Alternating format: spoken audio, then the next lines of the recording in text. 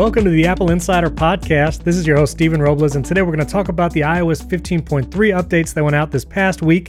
Can the iPhone one day accept payments directly? And got some iMessage tips for you as well. This episode is brought to you by our friends at Truebill. You'll hear about them in a moment. And joining me is my long-worded friend across the pond, William Gallagher. How's it going? Hello. You catch me actually preparing for my own earnings call later. The details are going to be a little slimmer than Apple's, but I think I'm going to beat Wall Street expectations. Yes. Wonderful, wonderful. Well, that's good to hear. And I said long-worded friend because right before we started recording, you've been up for a while because you're over there in the UK. Yes. And so you've had some time to warm up the long words. You used perennial? Like just right off the bat, as soon as you answered the Skype call, you said perennial. Isn't that... I said easy does it. Is that not how Americans answer the phone? Perennial? No? Yeah, that's how we do it. Yeah. I can't think of anything funny to respond with, so I'm sorry. That's okay. Let me thank you then at least for picking that word out of the others that I used, describing Skype and my usage of it. That was the family-friendly word you plucked out of the sentence. Yeah, maybe one day we'll move to something besides Skype. I don't know. It's just kind of the long-standing thing. I think it updated right before we started recording because, it just does what it wants. Yeah. It doesn't really listen to me. Yeah, what do we matter? We are just servants of Microsoft. Actually, in all seriousness, I have been in Writers Guild meetings where a man checked his laptop, looked at whatever it was, sat back down at the table, opened it up to read some really important thing, and Windows said no. 3 hours it sat there updating itself in the middle of a really expensive semi-international Writers Guild meeting. Whereas with Apple, at least, they'd go, look, do you mind? Can we? And you can say no. Not until afterwards. I genuinely think that is the difference. That's right. Microsoft thinks we don't matter. Apple thinks we're eventually going to buy more Apple gear. Let's be nice to us. It's a fine line. Wow. That's a hot take, William. I like it. Yes. So before we jump into all the news and such, I wanted to give shout outs. This is going to be a new segment of the show where I give shout outs to people who have left 5-star ratings and reviews for the show in the Apple Podcasts app. I thought it'd be fun to kind of highlight. We've had lots of reviews come in for HomeKit Insider and Apple Insider, 5 stars, which is awesome. And so a few of them from this past week, this was Mark G05. The name's in the Apple Podcast thing. It shows up weird. So you know who you are. But Mark G from Australia, he listens all the way from across the world. That's like across an even larger pond. Well, what's the vernacular? What do you call that when someone's across the Pacific? Lucky? Just across? No. Okay, very good. The other pond, the larger one. Jan the Photo Man, he's from the USA, and J Vols 283. Thank you guys for 5-star ratings and reviews. Oh, that's so funny. I know a J Vols 282. I wonder if they're related at all. Well, William, you're in rare form today. I mean, you're using big words off the bat. You're very quippy. This is going to be a good show. I'm excited for this. Okay. Lots of news broke out late Thursday afternoon, the biggest being Apple had its earnings call, which it reported its Q1 holiday revenue, and they totally beat Wall Street expectations. Wall Street believed they would earn $118 billion in revenue. Apple actually earned $123.9 billion in revenue, a record quarter, their highest quarter ever. Tim Cook actually said on the earnings call that there's 1.8 billion Apple devices in active use right now. A couple other notes of interest were that half of iPad purchasers are new to the product. 6 out of 10 sales in China are actually new to the Mac. When it comes to Apple services revenue, Apple reports that there are all-time records for video, music, cloud services, payments, and App Store. And of course, one of the reporters on the call asked Tim Cook about the metaverse, to which Tim Cook explained that they are always exploring new opportunities and, quote, over 14,000 ARKit apps are on the App Store now, with lots of potential in the space. Of course, didn't give anything to an AR VR headset or didn't leak anything there during the call. So Apple had a huge Q1 earnings there, and also the betas for iPadOS 15.4, iOS 15.4, and macOS 12.3 were released late Thursday, and the long-awaited universal control feature is actually coming in iPadOS 15.4 and macOS 12.3. There are lots of videos already of universal control. Andrew O'Hara at Apple Insider will be releasing a video on that as well. So welcome that feature is coming. And also, other features that we didn't expect are actually coming with 15.4. Number one, Face ID will actually be updated in iOS 15.4, where users can unlock their phones with a mask, but not needing the Apple Watch. Right now, we have Apple Watch unlock for face mask detection, but in the next iOS 15.4, there'll actually be a setting to enable Face ID even while wearing a mask. Those who wear glasses will be encouraged to do multiple scans with their different glasses, and Face ID is going to focus on that area between the nose and eyes to try and unlock the phone according to your face. So that's a welcome feature. Shortcuts also got some updates. Federico Vitici was tweeting about some of the updates there. One of the best updates is that you'll be able to turn off notifications for automated shortcuts. So if you've set up automations and shortcuts for time of day or all the other triggers you can do, if you have those, you know how annoying those notifications can be that comes multiple times a day. Well, there'll actually be a toggle where you can turn off those notifications for automated shortcuts. Now, in addition to that, Apple actually publicly released iOS 15.3, macOS 12.2. Everything got updated yesterday to a big point number, but not really big features, William. Have you noticed any difference with all the Safari bug fixes that supposedly happened with the vulnerabilities and user history and all that? Not a single one. Okay. But actually, that's not the vulnerability in Safari that's been really bugging me. Recently, I love the new tab system, but I find I open a tab in Safari now and it says, no, he hasn't got it open on other machines, I'll close it. And so it opens and closes sites on me. I want them to fix that. Have they fixed that yet, please? I don't know. I have noticed the iCloud tabs. That's the phrase, yeah. Yeah, the iCloud tabs, they have not shown up consistently, like you're saying. So that I do hope, maybe I haven't looked at since the updates yesterday. I did notice in the iOS 15.3 fix, we talk about it more on HomeKit Insider on Monday's episode, but if you use HomeKit cameras, the Home app, when you would first open it, the thumbnails that it would show for each camera was not updating quickly. Like it would show a thumbnail from days ago or hours ago, basically the last time you open the app. And now those thumbnails are much more up to date. So if you update to 15.3, update all your HomePods and Apple TVs, those thumbnails are much more current, like just by a few seconds. So that was a welcome fix for sure, because that was kind of annoying. And then also Monterey 12.2 for the Mac came out, so you can update all your devices. But a supposed update with Monterey is that the Apple Music app has been rewritten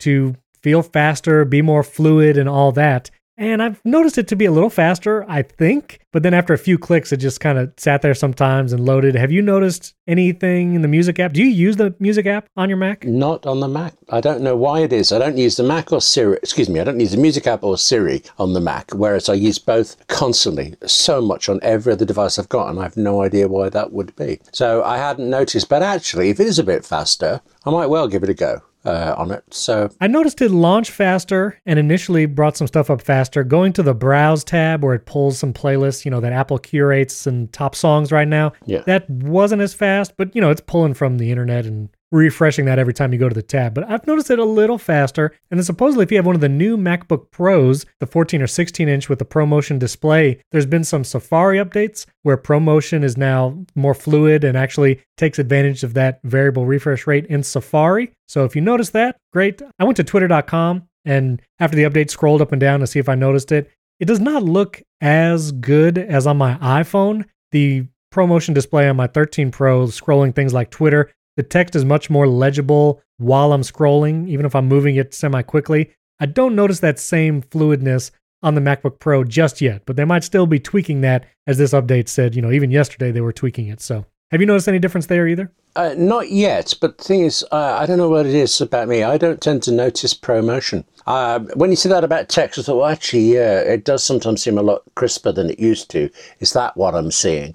People go into raptures over ProMotion, and for good reasons, and I just don't get it for some reason. It just visually doesn't happen to me, except that thing about text being crisper. Maybe I'm just not appreciating the finer points as much as anybody else. But I haven't actually updated my MacBook Pro yet, so I will do that one specifically to find out. Okay. Yeah, maybe it's because you're using such big words, it just wraps to a second line. You don't even notice. It's just using those 8-syllable words. Yeah, it's that hyphenation and justification goes mad in the middle of it all. Yes. That's right. Okay, now let me ask you, this is a side note, because you're a writer, William. On a website, would you prefer that they hyphenate long words across lines, or would you prefer no hyphenation? Oh, you mean because of the line breaks, not that they're actually... Yes. So, 40 years ago, I spent time with an academic and scientist who had worked out, I said hyphenation justification there, and I don't just use those words in that order, that is the phrase,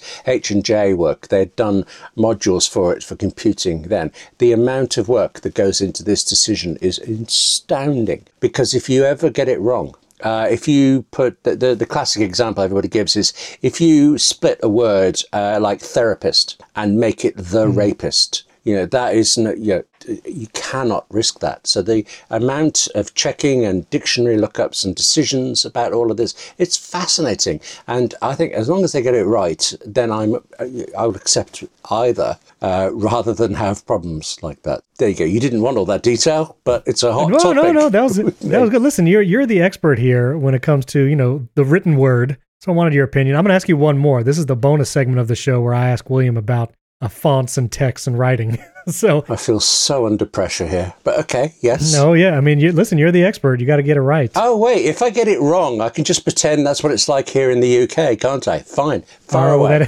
Yeah. That is true. For things like headlines, do you prefer title case or sentence case? My personal preference is sentence case, but that's chiefly because so often people get title case wrong, and they do literally title case that every single word has a title. So and the has it. And I think those words are particularly ugly. When we are reading words, you might imagine we're reading each letter and translating it, but we're not. We're seeing words as a whole. So a word that is uppercase and lowercase mixed, our eyes see it much better than if it's in all caps, for example. Our eyes are much slower. If the case is wrong, we still have to think about it. So a proper title case, the way I would do it, is the best way for all headlines ever. So there. Wow. Yes. Wow. Yeah. That's really good. Very good. And if our users are curious, there is a website, titlecase.com, where if you want to put a string of text into this website, it will actually convert it to either title case, AP style title case, lowercase, camel case, which is like an all caps, but the first letter is like a larger caps than the other letters, which I don't know, I think is a particularly, I don't know, I don't like camel case. No. I don't like camel case unless it's like part of a brand maybe. Yeah. But even then. But anyway, titlecase.com, it's a cool resource if you're trying to write headlines and you're not sure what words need to be capitalized when you're doing title case. That's a cool website to refer to. In that case, actually, can I refer you to an app, a Mac app called Text Soap, which has exactly that same feature. It's not what I use it for. I use it for stripping out bits of HTML code. I use it for just capitalizing various things. So I need removing tabs, doing all sorts of things. But Text Soap for the Mac, also available as part of Setup, is a really nifty little tool. Okay, William, you legitimately impressed me with the amount of obscure, tiny Mac apps and utilities that you are both aware of and use seemingly on a regular basis. So now I'm going to ask you to do this, William. If you would open a Finder window, please, on your Macintosh computer. I have one here, yes. Yeah. Yep. And if you would go to the applications and let me know how many items are in that list in your applications folder. Right, I've got to say, I've actually trimmed this down. It's a mere 184 at the moment. Wow. Okay, so... Is that still a lot? It used to be 3 times that amount, because I'd never get rid of anything I reviewed. Now I'm on a SSD, I have to be a lot more careful. Yeah, you got to manage that space. Yeah. I mean, I have 106 items in my applications folder. Yeah, but you're young. Well, you'll get there. You can aspire to more. Well, pretty soon I'm going to be closer to 40 than I am to 30. And no spoilers. I have a birthday coming up in a couple months. But I also have obscure apps that I never use, like Cisco WebEx meetings. But, every once in a while someone will send me a, WebEx. So you got weird things like that. But I also, when I get a new Mac, I typically don't do Migration Assistant because I like starting fresh and only installing the applications that I really want. I didn't do that with the new MacBook Pro because I only had the M1 for less than a year. And that one I started with fresh. So I did it for the latest MacBook Pro. But usually I like to start fresh. Like if and when a new 27-inch iMac comes out, which hopefully is very soon, I'm probably going to do a fresh install and only put on there what I want. Like no migration or copying or anything. But do you always, with that amount of applications and utilities, you probably migrate every time, right? I wish I could say yes or no. I just each time I moved to Mac in the last few years, it's become a real pain. Whichever way I've done, the migration wouldn't work, or it took an incredible number of hours, or I did do it from fresh. I think on my MacBook Pro I did it from fresh at first, but then there were some apps where, for whatever reason, I could not retrieve the old license agreement from. I mean, I'd bought them, I'd got the license, I couldn't do it, and the companies, I don't know, they'd gone out of business or something, I couldn't get it. So in the end, I actually remember giving up and plugging the MacBook in overnight and doing a migration, wiped it, started again from scratch. So I suppose I've got to say migration, but it's the worst part of moving to a new Mac. It really is. I mean, I'll have to say this new MacBook Pro is the first time I ever did it, and doing it over a Thunderbolt connection, which I was going from an M1 MacBook Pro to an M1 Pro. So it's kind of like the best case scenario. It's all Apple Silicon. They're all modern Macs. It was a good experience in that regard. But I imagine if you're moving from like an older Intel Mac to a brand new M1 Max MacBook Pro, like you're going to run into some stuff. But I will say license agreements and license codes, activations for a lot of, especially if you run thousands of apps like William. Yeah, it's gonna be better to do Migration Assistant and then maybe clean up some stuff before you do the Migration Assistant. That's a good idea. And an app and that William that you recommended to me that I still love is Hazel. Oh yes. And one of the best features of Hazel is when you delete an application, it will scour all the library folders, all the application support folders, and delete all the little files and folders that an app hides away in the preferences and all that kind of stuff. And so it would be great to just, even if you haven't used it before and don't care to use it long term, you download Hazel, delete applications so it cleans up all that stuff, and then do the migration. So clean up, then migration is I think a good order. Hey, as mentioned, I'm on an SSD and have to be more careful, and Hazel's one of the ways I do it. I have a certain file, like I have an image bucket where any work I'm doing graphically for Apple Insider or anywhere, it ends up in there, and after a week, it's just automatically deleted because in that particular case, I know I don't need it again. And that keeps my drive under control. So yay, Hazel. There you go. It's a good application. One of the 800 apps that William uses on a regular basis. Very good. But I will put a link to that text soap. I did not know about that application, and that seems very attractive. So when you say it strips HTML, like what exactly do you do? Do you like just copy paste raw HTML and it removes everything? Yes, basically. But I've kind of added keyboard maestro steps to it and things. Here's an example. The very first paragraph of an Apple Insider story might well include a link to, if you're asking about the MacBook Pro, there might be a link in the first paragraph to all of Apple Insider's MacBook Pro coverage because it's useful and it's there. Right. And you want it? Fine. So you put the link in with HTML, but generally that sentence is what goes on Twitter, and you don't want HTML in Twitter. So I press two buttons and it selects that text, chucks it into TextSoap, removes the HTML, and leaves it on the clipboard ready for me to put in Twitter without any of that. And it's through TextSoap's remove HTML. Loads of things for that. Now, I hear the voice of Wes Hilliard, like 1,000 voices crying out and suddenly silence. He would say shortcuts, you could just do this with shortcuts. Is there benefits you think to TextSoap that shortcuts can do yet, or is it just quicker? What do you think? I've never used shortcuts to do text manipulation. Like that. I don't think I even knew that you could. If you can, then that's how you could do it on an iPad, isn't it? Which is why Wes would know about it first. I don't know the answer. I'm going to have to find out. Shortcuts has commands where you can convert HTML to rich text or plain text and then, copy it back to the clipboard. Again, shortcuts on the Mac have been slightly buggy. You can follow Matthew Casanelli for all the woes of shortcuts on the Mac. We actually talked about it on an interview episode earlier this year, but maybe with some of these bug fixes that just came out this week, it's a little better. But I still hold on to Text Expander, which for what I use Text Expander for, shortcuts could do, but I just find Text Expander to be so fast. And I imagine TextSoap is like that too. It's just super quick and lightweight, that kind of stuff. Actually, I opened shortcuts while he was saying that, and there is no direct way to do this. You can do it the other way around. You can make HTML from rich text, fine. But that thing of scanning a piece of text, finding the HTML and remove it, you'd have to start doing sort of regex stuff in it. And I can't remember if Shortcuts supports regex, because I know my head doesn't. It does support regex because I use some of those when I take the notes from our Apple Note to make it into HTML for the Apple Insider article. Oh, yeah. Yeah, it'll remove like bullets and spaces and paragraph breaks and all that, but... Yeah, you could work out a shortcut in which regex looks for the opening bracket of HTML, removes everything to the end of the bracket plus the brackets, and then keeps looping through. You could do it, and once you've done it, it would be fine. But Right. that's emulating one thing that TechSoap does, so I don't know that it's worth the effort. Very good. Well, TechSoap, I'll put the link in show notes. That's another good recommendation. And we have 800 more to go. Every time William's on, he will suggest another Macintosh application. Very gladly. Okay. Yes, very good. Also, so just update all your stuff. tvOS 15.3, also watchOS 8.4, the HomePods, everything got updated this past week. So update it all, performance, stability fixes, all that good stuff. And once you've updated to watchOS 8.4, you can also download a new watch face to celebrate Black History Month coming up in February. Apple released a Unity Lights Apple Watch face, which is really cool. And they also released a Black Unity braided solo loop, which is really nice. It's a black braided solo loop with specs of the colors from the Unity Lights face and all that. I think they're really cool. I tried the Unity Lights face. I have it on my Apple Watch right now. And it also looks like lightsabers, which is pretty cool. I'm just going to throw that out there.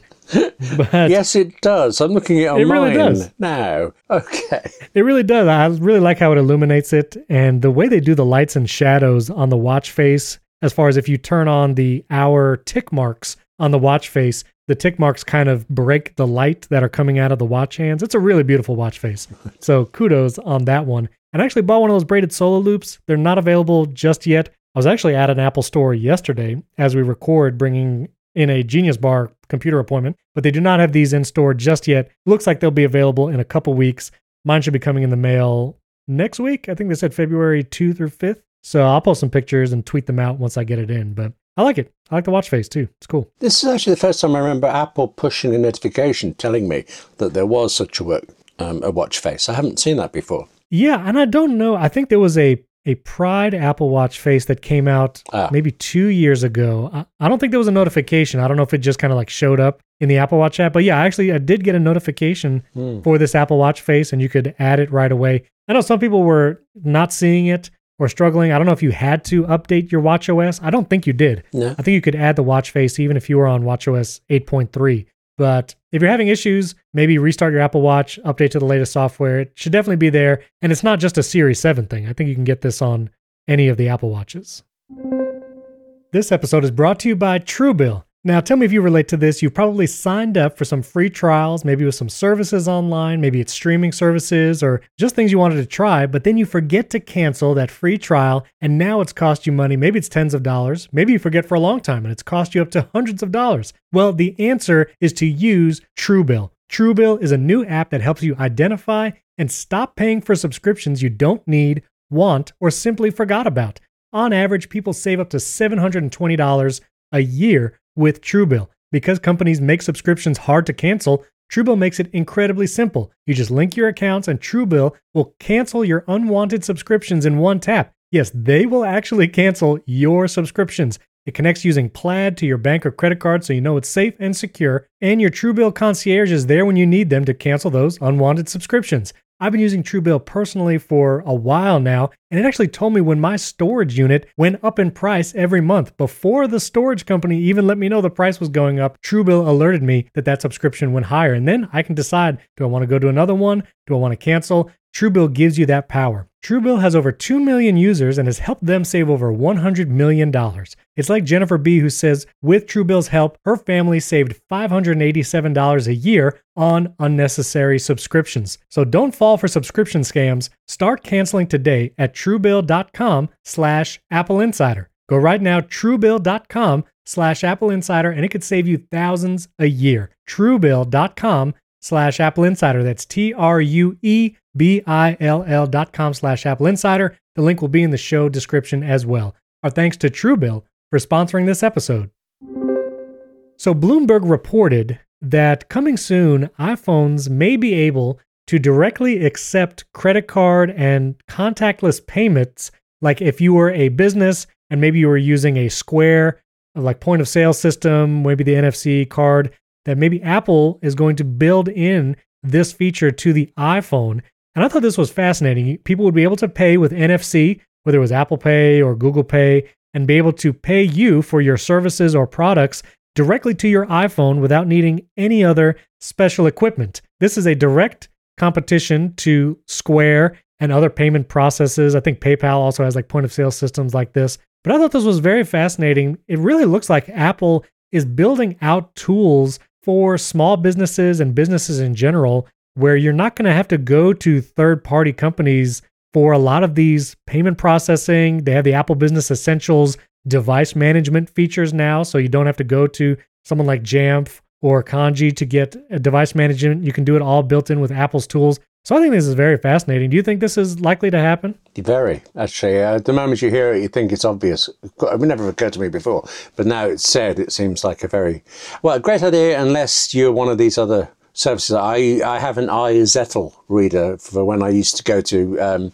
out into the world. Pre-COVID, I used to go to various conferences and things where I'd be asked to bring books, and I would sell them through iZettle, and it all worked very nicely as well. So I can use this more. Yeah, this is coming, I think, and I don't know what the other companies are going to think about it. They'll all move to Android and say Android is better. That's what they'll do. They'll move to Android with RCS. Not going there this week. Not going there.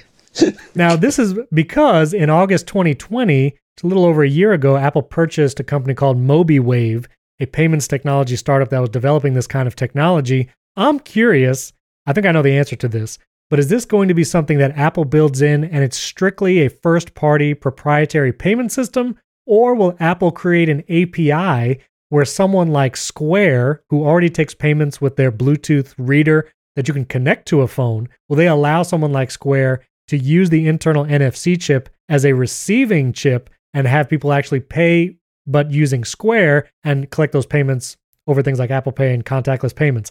I don't think they're going to do an API. I think this is going to be like an Apple business feature, and kind of like Apple Pay Cash is now, because you could send money iPhone to iPhone with Apple Pay Cash right now, and there's no processing fees. I think this will have a processing fee for sure. But do you think Apple would open this up to third parties, or is this just going to be an Apple thing? Well, remember that when Safari and things started adding more password things in it, all the password app makers sank in their seats, and suddenly Apple said, and for third parties, they allowed an API for it. So they have a history, they can choose to do it. I can't imagine they would do a payment system for free for one of these people, but I could see them Right. creaming a bit off the top. I don't know what the advantage is to any of these firms. I have used Square. I use Square to send invoices actually to clients, and I've used the Square contactless reader, which is this little rounded square device, like a physical hardware device that you connect via Bluetooth to your phone, and then someone can actually insert a credit card, like full-on credit card chip reader, or they could do the NFC payments with this little Square device. But you have to make sure you have it, that it's charged.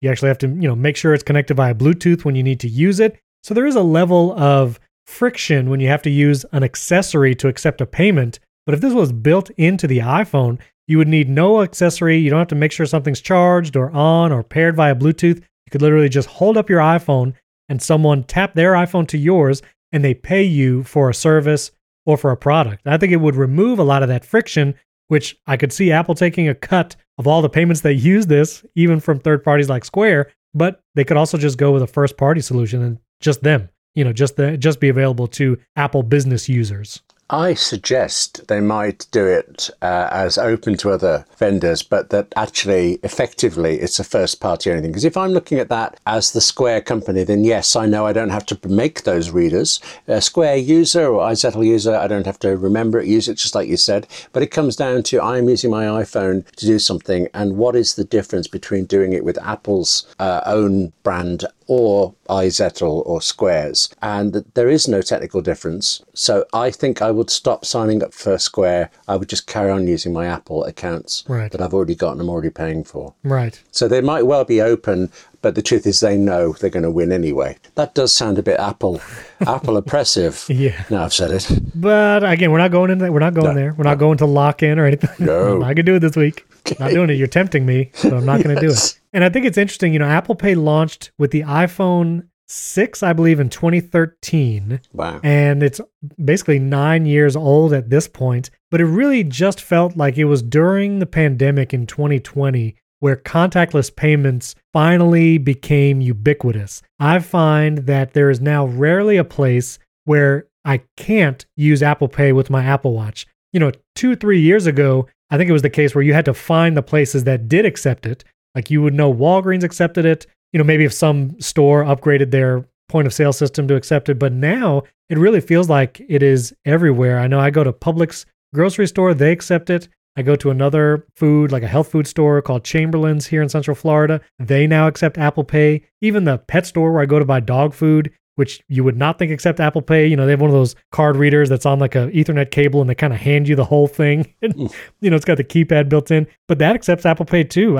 I find it now rare if a place doesn't accept it. And so it feels like now would be the time, now that contactless payments have become ubiquitous, at least here in the US, that to launch something like this. What about over there in the UK? Do you find that most places take Apple Pay and contactless payments now? Honestly, when you say things like this, it seems bizarre to me that you ever have to think about it. From the minute Apple Pay existed, it was accepted in the UK everywhere. Wow. There is nowhere that doesn't accept it because we already had contactless systems built in and seemingly far more common than the States. So it made absolutely no difference. There hasn't been one single occasion when there's been any doubt about using Apple Pay. We have limits that I don't know if you have in the States. At the moment, you can't spend more than £45 using Apple Pay, using Really? card links. Yeah, just to online stuff, no limits, all that thing. But at a card reader in a store, you flash your watch at something and £45 is the limit. Or legally, the government says £45. Lots of stores don't care and just let you do it anyway. So, but we have that. But there isn't anywhere. There isn't a single outlet, vendor, card reader, anything that has not ever always accepted Apple Pay. So it feels weird that America, to me, it seems like it's been very, very slow. And Apple is an American company. It invented this. So bizarre that they're having to take all this time to get everywhere. But, I like it so much. I'm glad you've got it. Yeah, listen, America's slow on a number of things, but... Yeah, you still got Apple Card, though, and we haven't. So, That is true. There's that. That is true. Yeah. Now, I'm curious, do you have Best Buys over there or some other electronics equivalent store? We do, but they seem to keep closing down. There's one called Curry's, which I can't remember now if it's still on the high street, because who goes on the high street anymore? But it was briefly, and it comes back, and it's definitely online. So, yeah, we have no obvious Best Buy analog, but we have had at times. When you've had it, did they accept contactless payments? Yes, of course. So for large ticket items, could you use it or no? Good point. I never bought a large ticket item using Apple Pay in one of those stores because I tended not to. The stores tended to be, I don't know what Best Buy is really like, but these were not, there was Curry's and Dixon's and they were kind of okay, but if you could buy somewhere else, you tended to. So I tended to. I can only imagine that they have the limit, but yesterday, there's a petrol station near me. Okay, it's a petrol station that takes no contactless stuff. I almost forgot to have a card with me to go to it because I never carry cash. I never carry cards. I've just got my watch now. Yeah. We'll see if this actually comes. I'm very curious about it. I think it would be, again, just be another additional feature in future iPhones. Although I hope they don't limit it to just the newest iPhones. I hope it is something, I don't know. I don't imagine the NFC chip hardware would have to change in a new model because NFC does work both ways. So I don't know. We'll see. Well, we have more rumors and leaks talking about an updated Mac Mini and a larger iMac that's coming. Dylan DKT on Twitter, we've heard from him a lot recently, but he's saying that Apple's going to have a spring event looking like March or April, so we're just a couple months away from it, and that it would feature devices like we've mentioned before, a 5G iPhone SE, a 5G updated iPad Air with A15 processor, and the Mac Mini and iMac with M1 Pro and M1 Max chips. So again, we're hearing so many rumblings and leaks that are coming about this fated Apple event. I can't wait for it. I'm very much looking forward to that larger iMac, and I think it might be my new desktop. We'll see. Do you have any thoughts on anything you're excited and might get from this event, William? I think there's going to be a 5G Apple car,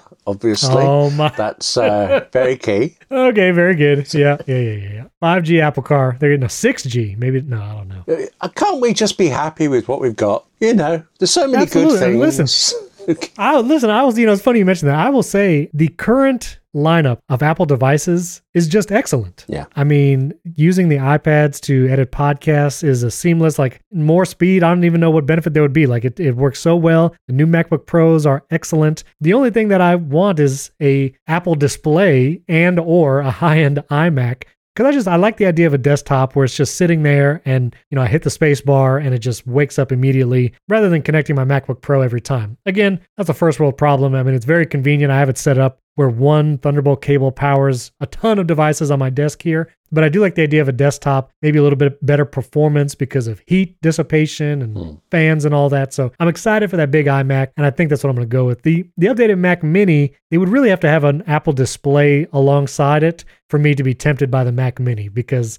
this LG Ultrafine, it's starting to get a little glitchy. It kind of blacks out periodically for a few seconds, which that's not fun. No. And, it's kind of meh. So unless there's some kind of Apple display that comes out, that's why I'm looking at the iMac. So you don't have that problem with your 8-foot wide monitor, do you? No. It stays on all the time? No, but I think the best Mac I ever had really was 2012 27-inch iMac. Can't remember what I had before it. I mean, it was a Mac Pro, but I can't remember what display I had. But it was so gorgeous and it looked so good. And that was pre-Retina iMac. So to see one today, I won't get it because I have MacBook Pro, I have Mac Mini, I have this giant monitor, but that is the one that actually I will be deeply envious of you for getting. Yeah, we'll see. I went to an Apple store again the other day, and I saw those 24-inch iMacs just sitting there. I'm like, man, those look good. Yeah. I can't wait to see what a larger one looks like. That mint green. Yes. I like that seafoam green. It's very nice. Yeah, that's what I thought. Yes. It's funny, isn't it? There's such gorgeous photography on Apple's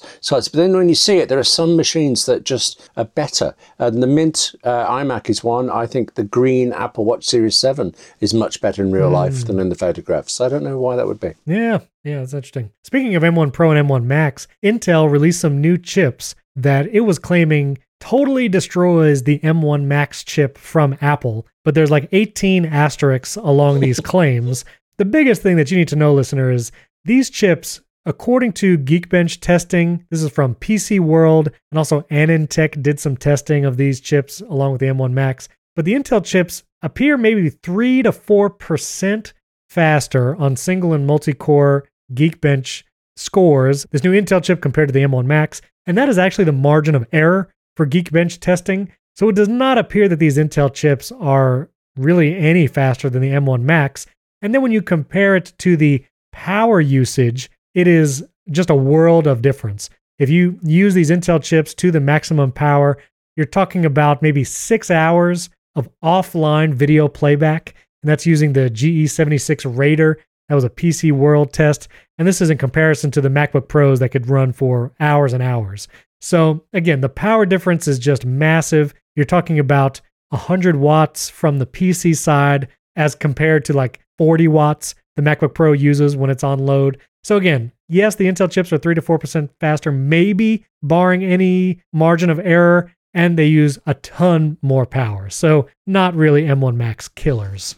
Except, isn't it impressive that they've done it at all? I mean, imagine if they weren't Apple Silicon. That's true. And these were the processors Apple was buying next. We'd be very pleased with them. Even with the power consumption, we'd be a bit pleased with them, probably. That is true. Although, I have to say, I've been editing video, obviously on my M1 Pro. This is just an M1 Pro MacBook Pro. And I will edit just sitting on a sofa on battery power. I can edit a 15-minute 4K video, putting in transitions, having multicam clips in Final Cut, and even after editing for a couple hours, the battery will be at like 70 to 80%, and I can export it using compressor and then do a bunch of other things like make thumbnails and all that, and it does not even choke, it doesn't slow down, and this is just the M1 Pro Apple Silicon chip, and again, like even after all of that, I'll have 60%, 70% battery left. And so I don't know, I think that battery stuff, especially for those using laptops for this kind of work, that battery life stuff is just excellent. But I bet it doesn't warm up your lap the way the Intel one would. That is true. So in the winter,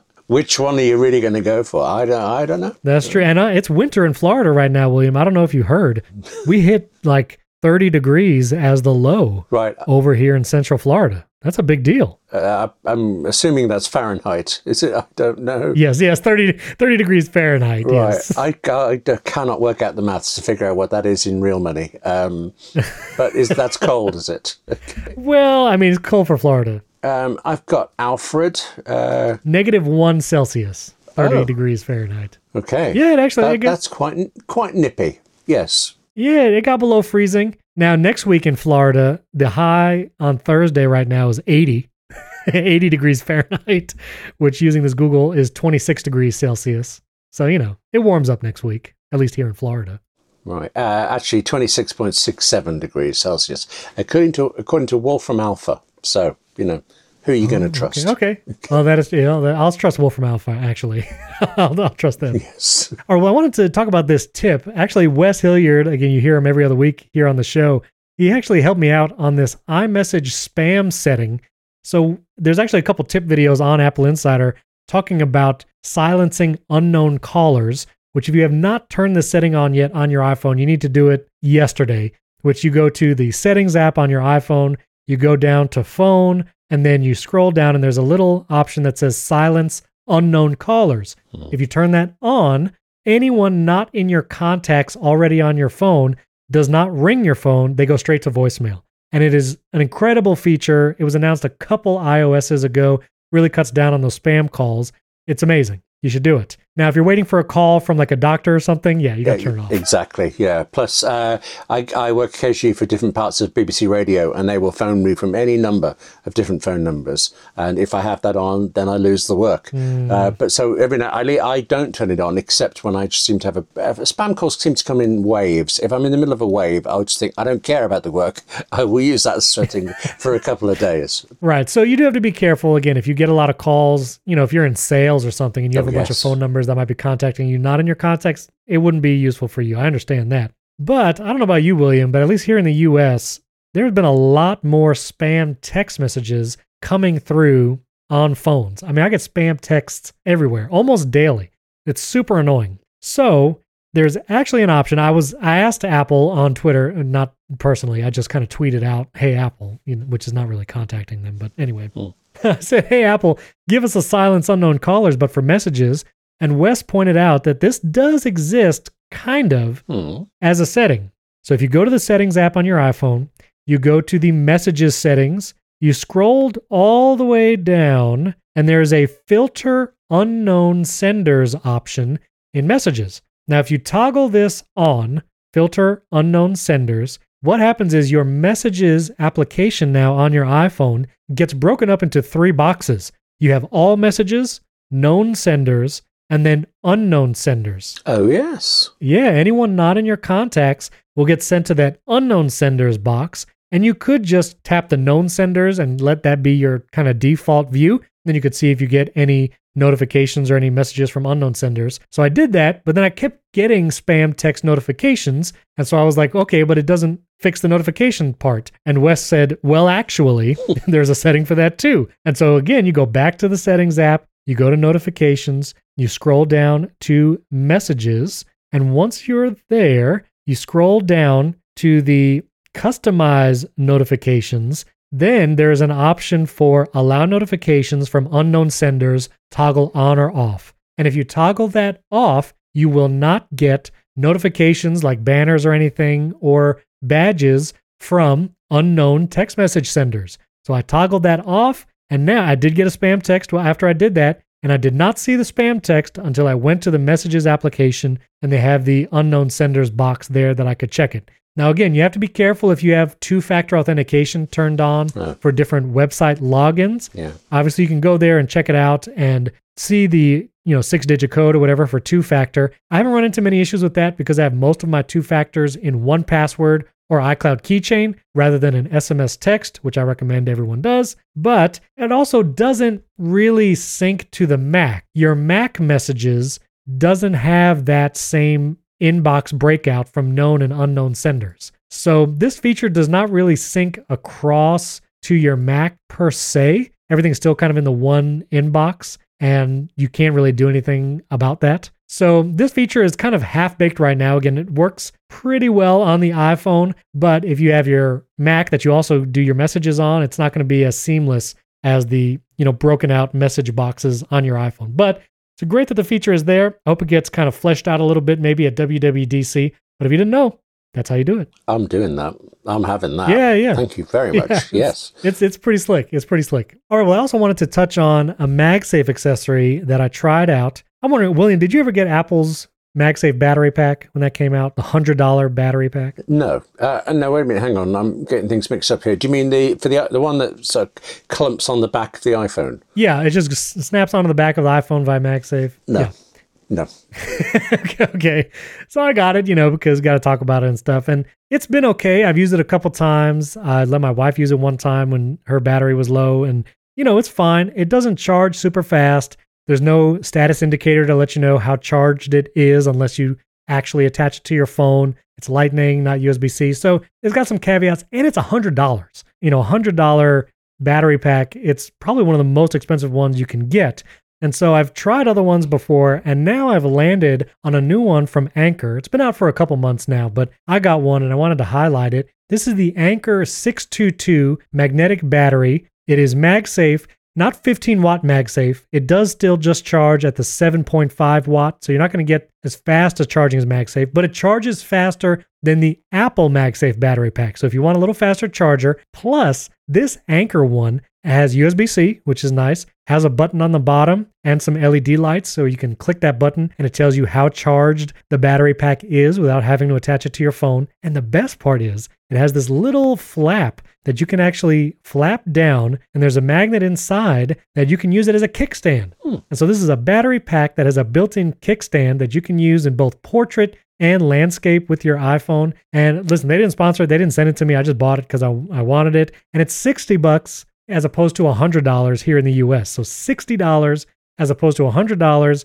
You get more battery, like wattage. It's like a larger battery than the Apple one. You get the status indicator. You get faster charging. It comes in nice colors. I got that mint green one and it has a built-in kickstand. It's really nice. So I just want to let everybody know it's a pretty cool option. But this says to me that, I mean, it sounds like you need this. With my iPhone 13 Pro, very rarely do I knock the battery down to nothing for it. I found it much better than even the 12 Pro. Do you find you run out of battery power enough that you really need this? I do. The battery life is definitely better on the 13 lineup, but I'm actually not sitting down at a Mac for as many hours as you might be. And so I'm away from a desk most days, a majority of the time. And I use my iPhone a lot, you know, whether it's emails, texting, coordinating, things like that. I use my iPhone a ton. And so I do find that at some point in the day, I have to charge it most days to last until I actually go to sleep. You know, it'll go to low power mode and I'll have like 10%, 15% by the end of the day. But some days, if I'm, you know, really out and about, it helps to have a MagSafe battery pack. And just to throw it on there, if I'm not in my car and I'm not driving somewhere so I can't charge it in the car, I like having one of these just handy. You know, sometimes too, if you just want to like help other people out, again, like I helped my wife out the other day. Sometimes people I work with, like they're like, oh, my phone's dying. To just be able to like throw them a MagSafe battery pack and they put it on the back of their phone and it's like magic to them. It's pretty cool. So I kind of like doing that too. £52.99 in the UK. I've just looked it up and I am a little bit tempted. Because I do notice the moment I leave my house, all iPhone, the batteries just start going down and down. I presume it's hunting for things and stuff that I should work on. But yeah, as soon as you said that about being outside, I thought, yes, he's right, actually. Good point there. Yeah, for some reason, I don't know, maybe, although for cellular uses more battery than if it just sits on Wi-Fi all day. So yeah, when you do leave the house, it goes down faster. All right, well, real quick, I wanted to highlight a microphone review that I did up on appleinsider.com. It's a written review with a bunch of photos. I reviewed the Earthworks Audio Ethos and Icon microphones. I've actually been using the Ethos on the past 2 episodes of the Apple Insider show. I'm using it right now. And so if you like how this sounds, if you hear a difference between this and the Shure SM7B I used previously, this is a really nice microphone. I really love it. You can read the full review. I'll put the link in show notes, but just wanted to highlight that if you're in the market for a high-end microphone or a high-end USB microphone, they also have their Icon, which is USB. It's micro USB, which is unfortunate. I really hope they make a USB-C version soon, but their microphones are just excellent. So I just wanted to highlight that. If you like how it sounds, links in the show notes to the full review. Do I sound velvety to you, William? Always. On this microphone? Always. I go a little weak at the knees, but you know. Yeah. I almost believe you until you said that, but I appreciate it. Thank you very much. All right, 2 listener questions wanted to answer before we round out the show. Holger on Twitter actually asked about iPadOS keyboard shortcuts. He asked, is there a place to see where the keyboard shortcuts are listed? And honestly, it's kind of hard to search for this on the internet. You know, there's articles from different outlets that talk about all the different keyboard shortcuts, but keyboard shortcuts change per app. You know, if you're in an app on your iPad, the keyboard shortcuts might be slightly different than another app. And so here's the tip. If you use an iPad with a smart keyboard or a Magic keyboard, one of those smart folio keyboards, any of those, one of Apple's keyboards, this might work with some of the Bridge and other ones. I'm just not sure. But if you use with one of those keyboards, hold the command button on that keyboard for a few seconds, and all of a sudden a menu will pop up showing you all the keyboard shortcuts available to you for that app specifically and for global keyboard shortcuts as well. Things like Command H to go home if you're on the iPad, and other keyboard shortcuts for even like split view and multitasking.